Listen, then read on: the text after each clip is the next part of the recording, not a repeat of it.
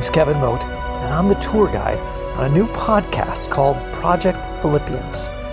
If you haven't heard of it yet, let me take just a couple of minutes to let you know what it is and where we're going. Project Philippians is what I like to call deep dive scriptural analysis. I take the Bible very seriously. I'm passionate about understanding what it says and what it means and how its message should transform my life.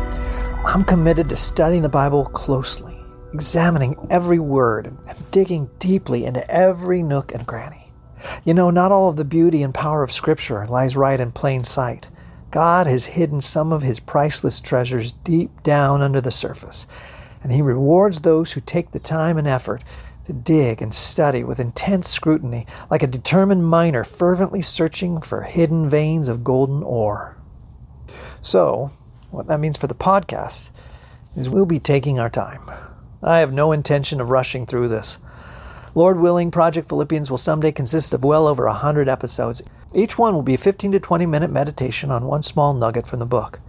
You see, Philippians, just like the rest of the Bible, is absolutely packed with countless gems of breathtaking beauty and life-changing power. My goal is just to bring you along on my own personal search for these treasures, and hopefully to inspire you to start searching for some on your own. So if you're just joining us on this podcast, let me give you a quick lay of the land.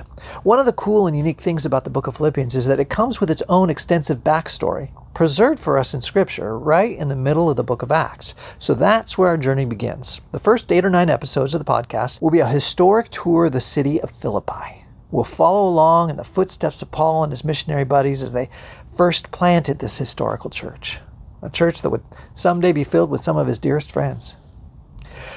After that, we'll dive into the book itself, which, as it turns out, was just an extended thank you note from Paul, an enthusiastic letter filled with gratitude to the Philippians for their friendship and support. But it is also a majestic book, because, of course, it was inspired by God Himself. These are literally God's words, but He chose to write them through the hand of Paul, a man who He also used to plant and nourish the first saplings of Christianity all across the Roman Empire, planting a forest that would spread much farther and last far longer than that empire ever did. Philippians is a remarkable book. It's a compassionate and intimate letter where Paul reveals many of the secrets of his power and joy. But there's also one underlying theme in this book, a common thread that's subtly woven into every chapter and every verse. If I were to put that theme in my own words, it would go something like this. If you chase after joy, you'll never catch it. But if you chase after Jesus, you'll be delighted to discover that joy will come along for the ride. So what do you say? Are you up for it? This is going to be a long journey, my friend, and it won't be easy. But I'm convinced that the Savior who beckons us to follow Him down this road is already smiling in anticipation of the priceless treasures He plans to unveil along the way. And you have my word that I'll do my best to get out of the way and let Him do just that. Lord, God Almighty, author of Scripture, author of salvation, author of the story of the universe itself, I can't tell you how thankful I am that you invited me to go on this journey with you.